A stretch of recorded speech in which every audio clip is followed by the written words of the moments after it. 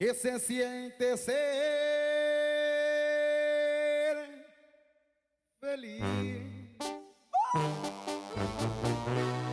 Solamente cuando tomas, no llenar ese vacío, porque únicamente es mío, por eso es que te abandona. Welcome to the second episode of the Puro Pinche Cowboys podcast. I'm Fidel. And I'm Roberto. And we're here to talk about shit show that was the Cleveland Browns game. Roberto, what are your first impressions? Man, my first impressions is I was passively watching in the third quarter.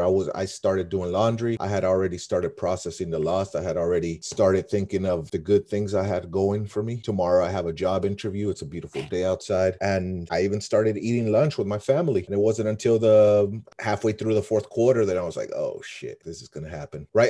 Pendejo, right? Like and by this, I didn't mean like, oh my God, they're gonna win. I meant like they're gonna get my fucking hopes up. That's right. Yeah. I it's funny because I was sort of a very same boat, right? Sort of similar to last week. I realized like, oh, I haven't eaten anything and this game is pretty much over. So I'm just gonna go take care of my basic needs of eating. So I just went and got some food. Pero the pendejo, I kept sort of watching the game on my phone and they're starting making a comeback, right? And at that point I was like, wow, they're gonna do this again, aren't they? They're going to make it seem like they could come back from this and then they're just going to like give you the big middle finger just to remind you that si eres un pendejo, you do this to yourself. Yeah, at this point, I was thinking, you know how Cowboy fans really get a bad rap, most of it deserved, but for being bandwagons. But I mean, it's been 25 years since they've won a Super Bowl. They're mediocre at best for those 25 years. I'm not sure who's a bandwagon fan right now, or if you are, like you say, yeah, right. I mean, I don't really understand the whole notion of bandwagon fans. I mean, for Cowboys bandwagon fans, I feel like that might have been true in the 90s, right? But like at this point, it's just like people are conflating hatred for the Cowboys and Cowboy fans, which I get because I hate Cowboy fans, myself because we're fucking terrible. But they conflate that with bandwagon. It's like saying like, oh, you're a bandwagon fan because you root for the Bulls. It's like, well, the Bulls have not been good for a long ass fucking time, right? But yeah, that was my day watching the Cowboys going from this extreme high when they're up 14-7 and it looks like they're just not going to stop. It felt one of them kind of like 35-14 games where you're just watching it and joyfully watching it, enjoying it, right, for the Cowboys. Then all of a sudden, the Browns roll off 23 unanswered points and it's 31-14 at halftime. And you start reading the stats that the Browns hadn't scored 28 points in halftime since fucking George Bush's dad was president. And at that point, it was just like, oh shit. Well, and that's the thing too, right? You and I have talked about this before about how there's something about the Cowboys that makes them make mediocre quarterbacks look like Hall of Famers. And look, I'm not saying that Baker Mayfield is a bust, right? But it's not like he's been tearing up the league. But to your point, like the best game that Mitchell Trubisky ever had was against the Cowboys. Right. And I don't know what it is. I mean, other than like a really shitty secondary that seems like it will keep being this leaky, I don't know what it is about the Cowboys that always do this. Yeah, I'm not sure if I don't really watch the Bills play that often, but I think one of the first good games that Josh Allen had was also last year against the Cowboys for Thanksgiving. Baker Mayfield, I mean, I know it's impossible not to keep track of him just because of the commercials that he's on every commercial break. But when he got drafted, I was at that draft. That was the year that it was held at AT&T Stadium, which is 10 minutes from my house. And I went there and I remember talking to Browns fans and they were disappointed that they drafted him. They wanted Saquon Barkley. And when they drafted Mayfield, it was like a disappointment. And of course, he had a pretty good first year. And then last year was a disappointment, I would say. But he really looked good playing against the Cowboys. Yeah, and that's the thing, right? It's like, just like you, I was like, all right, well, I had come to terms with the fact that this was a loss. And I was like, all right, well, there's nothing I can do about it. It's a beautiful day outside. I'm going to go for a walk. And then they it's like that fucking quote, just when you think you're out, they drag you back in. And sure enough, I was like, all right, I'm going to reinvest in this game, right? And then also added to the fact that, well, pendejo, I keep betting on Cowboy shit. So what were some of your bets today? Man, dude, can we, okay. I'm gonna tell you about something. Let me pull that up. But it's I don't know, man. I was thinking about this, and I'm like, maybe the reason I keep betting on the Cowboys, it's like a pendejo tax. You know what I mean?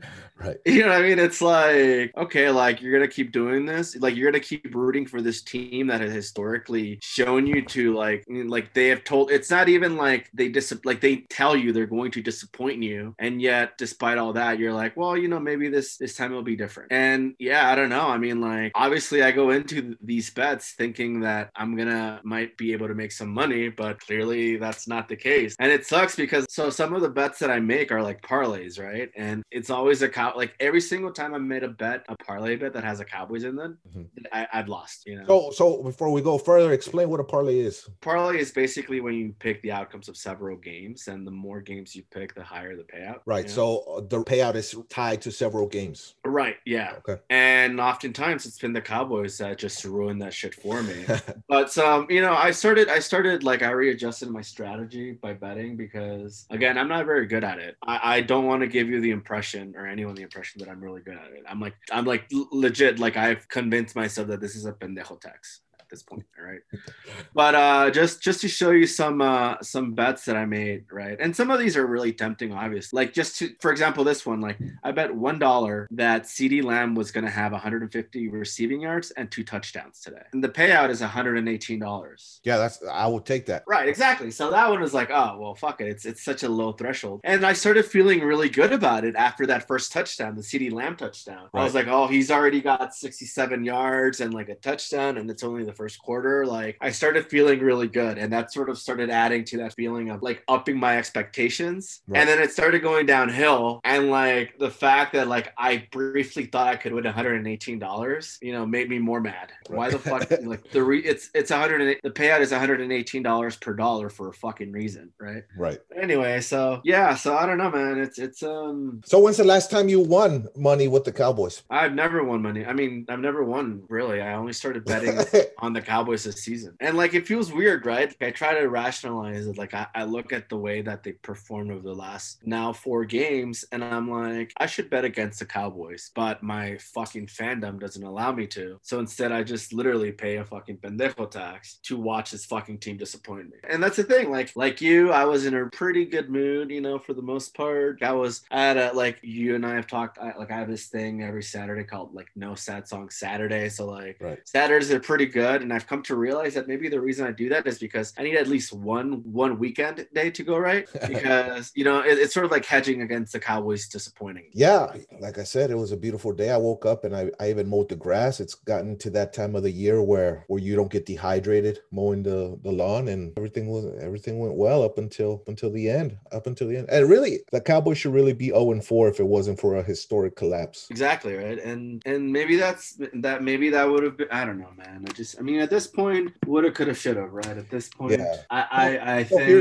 Here's a question that I always ask myself: Would these losses be any easier if they were blowouts and the Cowboys finished 2-14? Would that be any easier, or are the fact that they are competitive makes it worth watching? Well, first of all, the Cowboys are not going to go 2-14 because they're in the NFC East. That continues to be the silver lining, silver linings playbook, if you will. That's a terrible joke. I'm sorry. No, fuck it. I like that joke. I'm going to leave it. It's a silver lining of playing in the NFC East, right? You have the Washington football team who just lost to the Ravens, but you have the Giants losing to the Rams, and then you also have like the Eagles who are just struggling. They couldn't even beat, like they played not to lose in overtime against the Bengals. So out of those 4 teams, I still think the Cowboys are the better team just because of how explosive this offense is, right? Even when Zeke is kind of, struggling, which he has for the last 2 days, that offense has been kept going because of Dak. Right. I mean, like the numbers that he's put, he had 3 consecutive games for 450 yards. Right. Like that is, yeah. I mean, which also kind of makes me upset that this is it's almost like a throwback to like peak Tony Romo, right? Where he's clearly not the problem. The quarterback is not the problem. They're putting these amazing big numbers, but the rest of the team is just is wasting those peak years of these quarterbacks. Yeah, I see this as Tony Romo 2020, right? From 2016 up until now, the problem has never been Dak. It's just like the problem was never Romo, and you almost can't help but to imagine or see that whatever talent Dak has, and clearly he has a lot of it, is just going to be wasted. Yeah. But So how's What the can we rest? do? Yeah. What can we do, right? So how's the rest of your rest of your week been? Well, it's that's the thing, right? So for those of you that don't know, I work in news. I specifically I work in the sports desk for the LA Times. It's been a very busy week. In addition to that, like obviously the Dodgers and the Lakers are going through, the Lakers are on the cusp of winning a title and the Dodgers are, moving along in the playoffs. But anyway, I was working like the day that it was revealed that Trump had coronavirus, Right. So it was already a long work day, and it was just sort of a long, stressful week. And you and I sort of talked about how like the game was going to be like a good opportunity to just like let this crazy week kind of as a little treat for having survived this week, like because I like this whole Trump thing, like that's clearly a big deal for everyone. Like it just throws everything into uncertainty, Right. regardless of where you stand politically. It is sort of like, I don't know. I mean, like not to throw it back to the Cowboys, right? But I sort of realized being a Cowboys fan, and also like the fact that I'm, Mexican, which means that I have a healthy dosage of fatalism. I feel like being a Cowboys fan and being Mexican has sort of prepared me for sort of like expecting the craziest shit to happen. Right. All of these, I mean, one of the first stories you hear is of La Llorona, right? And it's about some woman who, depending on the version, either killed her kids or is searching for them. Or you hear these corridos, they're all about, maybe not all of them, but a good percentage of them are about killing people you love or you love, right? So yeah, I think that definitely influences how you come to expect certain things. Yeah. Wow. This is, I think it's very appropriate that we're talking about death and dark things, right? As it turns to October. Well, October's my birthday. Towards the end. Dang. Well, happy early birthday. Early birthday. And the Cowboys play on my birthday, so that'll be fun. Ooh. Will it though? They're playing Washington. Okay, so all right, so maybe you'll get a birthday gift. But going back to this whole notion of fatalism, I don't know, man. I feel like it's funny, right? Because it's sort of like I keep thinking back about the early days of the coronavirus and how it happened, right? And I kind of feel like most people that was like that something so unimaginably crazy could happen, right, that it sort of like completely threw them off, right? Like there's like, wow, like I never believed that this could happen, but for me when it happened, it was like, yeah, okay, that checks out, given that like I am conditioned to sort of expect the craziest scenarios, right? Because I mean, going back to this game, sorry, like I know we should probably move on from talking about this damn game and like talk about other things that make us happy and end this podcast on a good note. But like the thing about this game is if they would have won, it would have like, it's like, yeah, I believed it, like that checks out to how this team reacts, right? It's sort of like that 2007 game against the Buffalo Bills where Tony Romo threw 5 picks, and yet for whatever reason, like you still felt that they could come back, and then that faith was sort of validated. But on the other hand, I've also experienced this before where like they seem to be like about to reward your faith only to like give you a gut punch again, right? Yeah, well, that's exactly what it was today. And I guess at a certain point, the reverse also works as well, where the Cowboys could be up 28-0 and the opposing team could score a field goal. And all of a sudden I'm imagining, oh no, here comes a collapse. Here comes that year when the Cowboys blew something like 4 21-point leads during the game with Tony Romo there, partly because of everything we've talked about, the lack of defense and whatnot. And you're just, I don't know if,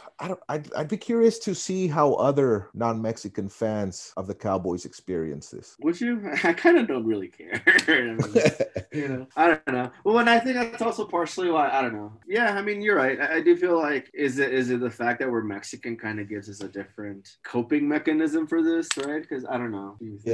Yeah, I'm not sure. I don't know. It's hard to tell. I think partially it's just the Cowboys. Partially we're talking about this, 20 minutes after it happened. Yeah. Oh man. One more thing I'll say about that I'm really curious to get sort of your thoughts on, and it has nothing to do with the game because I think it's time we move on a little bit before we sort of start looking ahead. Did you see that article? And by article I mean that tweet, because let's face it, even though I like work in news, I don't read everything. But it was like a Washington Post story about how, here, let me see if I can find it. I think I know which one you're talking about, that our minds aren't built to basically withstand so much negative thoughts. Yeah, exactly. seriously, the headline is COVID-19 makes us think about our mortality. Our brains are designed for that. What was your reaction to when you saw that? I'm just curious. I've been thinking about death since, well, here's an example. When I used to walk home from high school, sometimes, not every time, but I'd say once a week, I'd always think, oh my God, there's a dog that is about to get loose walking by this junkyard. This is how I'm going to fucking die. Or I'm going to get hit by a car. Or just thinking about death, essentially. Yeah, right. Like me too, man. I'm like, fuck. Like I can't. Like, and that's the thing, right? I feel like this is a like a Mexican American, like a first generation, second generation Mexican American thing, right? Where you're like, you are on alert at all times, and maybe this is a tribute to the fact that, like, I don't know about you, like I grew up fucking poor, you know, right? So a lot of that was just being alert, right, and like becoming. Right. So for me to read this, I'm like, really, like this is fucking news to me because my brain is thinking about every single thing that could go wrong, you know? Right. Well, here's another example. When I was little, we'd go to the stores. Kmart, we used to go to a lot. And I go do my own thing, look at the toys and whatnot. And there come a point where I was like, oh shit, I've been separated from my parents a long time. And I'd start walking around the store looking for them. And I wouldn't find them right away because, I mean, that's what happens. And there would be a point where I was like, well, fuck, I guess they took off. I guess I'm alone now. I guess I live here now. I guess I'm an orphan the rest of my life. And I'm just going to have to fend for myself. But and you then, know that, yeah, so go ahead. Sorry. And then there would always be a point where I would go out to the fucking parking lot and look for the car because I was so convinced that I had been left behind. And once I saw it, I was like, all right, so they're still here, right? That's so funny, right? Like, what is it? Well, yeah, that's the thing. It's like, how are they going to say that our brains are not designed to do this if it's exactly what we're doing? You know what I mean? It's like, I want to meet the people whose brains are not designed this way. Like, I feel like, you know, it's sort of like, I don't know. I think it was, I can't remember. I think it was a Cedric the Entertainer joke, right? Where he was like, you know, you're so conditioned to like immediately like be reflective of your own survival, right? If like you see a crowd of people running in a one direction, you're going to start running with them because you don't know what's going to happen, but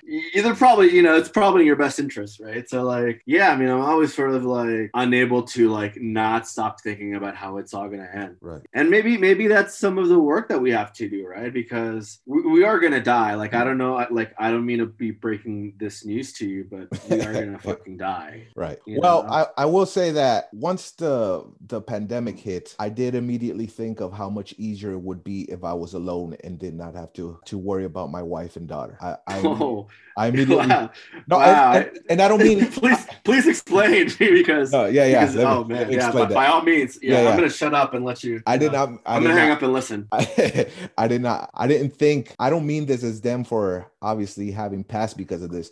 I meant that it would be so much easier for me to handle this coronavirus, this pandemic, if I was a single person, right? And I could just essentially just take care of myself rather than having to worry about, listen, my wife's a teacher and she's back to work. This is going to be her second week working face to face in person with these students. And one of the things that we worry about, obviously, is what these students do in their houses. You know, not everybody's taking this pandemic seriously. And all it takes is just one minor slip up and the worst can happen. Yeah, just quick follow-up question. What is the demographic breakdown of your wife's class? Just curious. It's a black and brown school, basically. Okay. Yeah. I mean, that actually makes me feel a little bit better, you know, because I feel like, I mean, we all know who the anti-maskers are, right? So, right. So yeah, I mean, it's and you're right? It's, I mean, as someone who is a single person, like, it is sort of a relief. I don't know, a buddy of mine who's sort of like the Jersey Shore Italian version of me, right? Like, went to school together and like he's one of my best friends. When this started, he was like, you know, ultimately this pandemic is basically a prison sentence, right? You're gonna serve time, right? You know, and I sort of took that to heart, and I was like, well, if I'm gonna be serving time, I might as well like make my cell, so to speak, as comfortable as possible, right? Which is like what I was able to like, well, I guess I can just go live in Mexico for a while, you know, without any responsibility. Like, I can't imagine doing this with a wife and a kid. Yeah, because all of a sudden you're just adding variables to it, right? The daycare's open, but we're not sending my daughter back. And I'm essentially right now working from home. So I've become a stay-at-home parent to a certain extent. So yeah, it just increases the things you have to watch out for, the people you have to be concerned about, right? I'm not only concerned about my parents, but I'm also concerned about her parents. I mean, maybe not to the same extent, but also, I mean, if something happens to them, then obviously my wife's unhappy, to say the least. So yeah, I mean, it's but again, there are trade-offs. On the other hand, like, I don't really know anyone here, right? I mean, part of the reason why I'm doing this too is to like guarantee that I have someone to talk to at least once a week. You know, that's not my therapist. Oh yeah. So yeah, I mean, like there are upsides and downsides to this. So. Oh yeah, I could definitely see that. My wife and I and daughter entertain ourselves essentially. You know, if I was alone, my options would be severely limited. I mean, even if sometimes I wish there was daycare. The fact that there's children's songs playing throughout the day here, even if I hate them and they're repetitive and stuff, at least it lightens the mood, right? Yeah. No, absolutely. I mean, last night I was bored. Like, I had a pretty good day yesterday. Yesterday I was supposed to go to the Montalban ruins, but it turns out that they're closed because of COVID, right? So that sort of threw my day off, and I was like, well, I guess I'll have to do something, right? I went out and like I bought a sketchbook and some colored pencils, right. And so I just like sat down and like on a rooftop and drew this church, and it was very relaxing. It took me 3 hours. It was really nice. I felt like I did something productive and good for myself, and it was very calming to not think of anything but just like filling in the page color, and drank beer, and it was really nice. Here's one thing that I thought about today to kind of close this out. I'm wondering if I am extending this paying cowboy, whatever this is, by making my daughter a Cowboys fan, because she now has a Dak Prescott jersey, and I wonder what that. I don't know. I mean, I ultimately it's not that serious, but yeah, no, you think it's not, but then like my counter to that is like, I don't know, I think so, right? That's how you know she's your daughter, because she's suffering the same way. No, but like, I mean, it's obviously right. Last episode we mentioned our dads. For me, a lot of the way that I view sports is directly influenced by my dad. My dad grew up being a big Club America fan. It is what it is, and as a result, I became a Club America fan. But I feel like I emulated the way that he would react to the way that team would disappoint him. And so sports is sort of like one of the few love languages that he has, so it's fuck it. Like you got to make the best of what you have. Well, it's interesting that you said your reaction almost mirrored his. I'm very self-conscious now of how I react to when I'm watching the Cowboys game. Like I said, I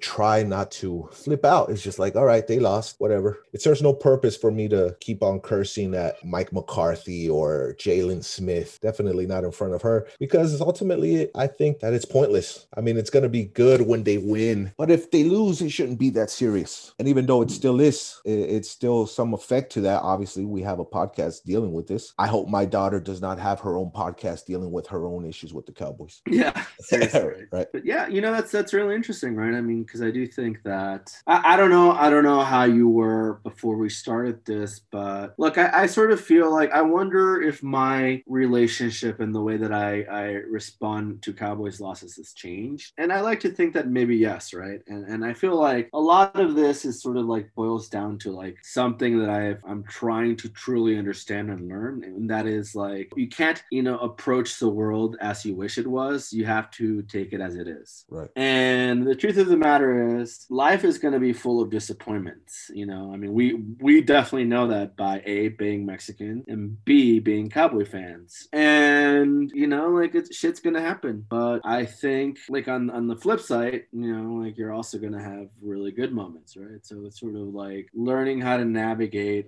the world when both things can happen. Yeah, and having hope that, I mean, I know this is abrupt transition, but having hope that they beat the Giants next week and they go to 500. No, yeah. not even 500. They're 0. No. They're 1-3. That's right. Yeah. Fuck. Oh my God, they're playing the Giants next week. Let's talk about that. Oh.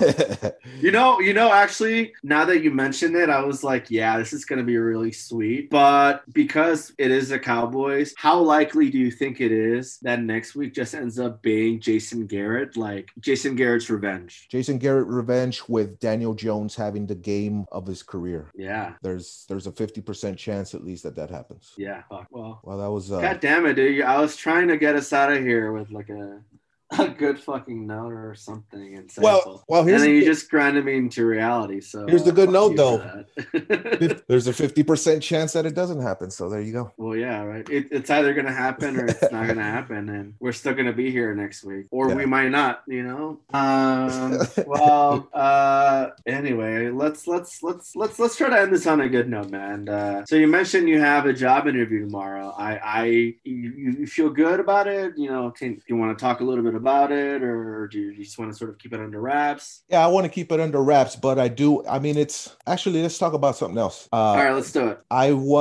One of the articles that I wrote will be featured in the 2020 Best American Sports Writing anthology that's released every year. And that was really, I found out about this. The article, by the way, is some Deadspin article that I wrote about FC Juarez. And I wrote it the day after the El Paso massacre. And I found out about this, it being included in, must have been March, right when the pandemic was hitting off. And that was one of the good pieces of news that I received. And I was told not to say anything up until around this time. And the other day I got an email saying we could freely talk about it. So that's a positive thing that I have going. I'm honored to be included. And wow, dude, that's, honestly, that's amazing. Congratulations. Thanks. Honestly, it's funny. I mean, if people haven't read that article, they should definitely read it. I'm pretty sure that was the first time I ever read your work. And like, I read it and I was like, damn, I read it and it hit me at such a,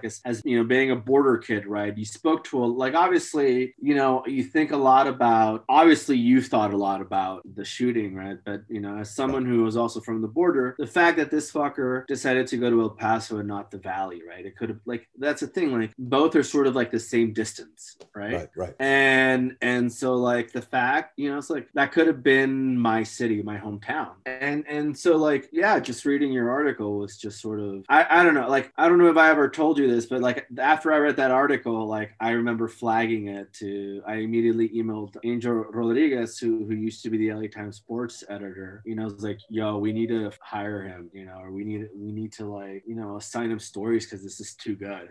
Congratulations. It's not surprising given how good it is, but it's such a great thing to hear. So yeah, thanks, wow, man. Congrats. Thanks. So I mean, this kind of speaks to the lack of representation, but I think I'm one of the few Mexicans that have ever been included in that. And I definitely say lack of representation because there's a lot of people that could write like this if given the chance, I believe, right? A lot of Mexican Americans, a lot of just Latinos in general. But I don't know, man. Yeah. Hopefully it changes, but we'll see. Well, that's the thing, right? That's the reason why we're doing this, right? Because it's not you and I both think that there are a lot more people like us, right? That sort of straddle this line between being Mexican, but also being American and having sort of sports and all these different things be part of that experience, right? You and I started this, obviously, because it's because you and I think that there's an audience for this, right? And not to sound dispassionate about it, but the fact is, you and I are doing this because A, we are Cowboys fans, but B, because we actually think that there's some a lot of potential to what we're doing, right? Because there's so many of us that we can be so specific and be there's a big audience for a podcast for Cowboys fans that are Mexican or Latino. There's 32 teams in the league. You know what I'm saying? It's that's how big of a chunk of an audience, that we can have is. But yeah, no, I mean, I think it's really fantastic. I think it's very well deserved. I encourage people to read it, and I think that's really, really good news. And I think we should definitely end on that note. We do have one last thing we need to do, though, which we haven't done yet. And since I suggested it last week, I think it's your turn to pick a corrido or a song that best describes what the fuck just happened today. I'm going to pick a newer corrido. I guess they're called corridos tumbados, or I don't know. I get confused to what the exact label is. But this week's song will be by Lenin Ramirez, Ya no vuelvo contigo. That's a very, very fitting song choice. Well, Roberto, I gotta say, man, handling these losses is a lot better when you have someone to talk to. So thank you. I want to thank you for that. I want to thank you too, because having someone to talk to or actually trying to process this has gotten a lot better, right? Because right now I would just be sitting with my daughter and wife watching TV, which is great, but I'd still have a whole bunch of just little random thoughts about the Cowboys going through my head. So yeah, this is great. Yeah. Also, I can't believe we we actually broke some news in this podcast, right? I mean, have you posted it anywhere about the selection of your story? No, Best American sports writing. No, I haven't posted anything. Just I don't know. I don't know. Sometimes it feels weird to share good news in moments like this, right? And by this I mean what's happening with the world and with the election and everything else. But but let's be honest though. I mean, I feel like it's a little hard for Mexicans to share good news in general, right? And maybe I think it's because there's afraid that if we say it might fall apart. Right, which is exactly why I didn't want to talk about the potential job. Yeah, fair enough. Well, I'll edit that out. I mean, no, I won't. But yeah, fair enough. We'll so hopefully it happens. Keep it in. Yeah. We'll see what happens. All right. Hopefully by this time next week I have another announcement. Yes. So anyway, fingers crossed, man. Yeah, man. So Fidel, enjoy the rest of your Sunday, man. You too, man. And I will talk to you next week. Señor, ¿qué pasó aquí? Valió verga, no estás viendo, pues.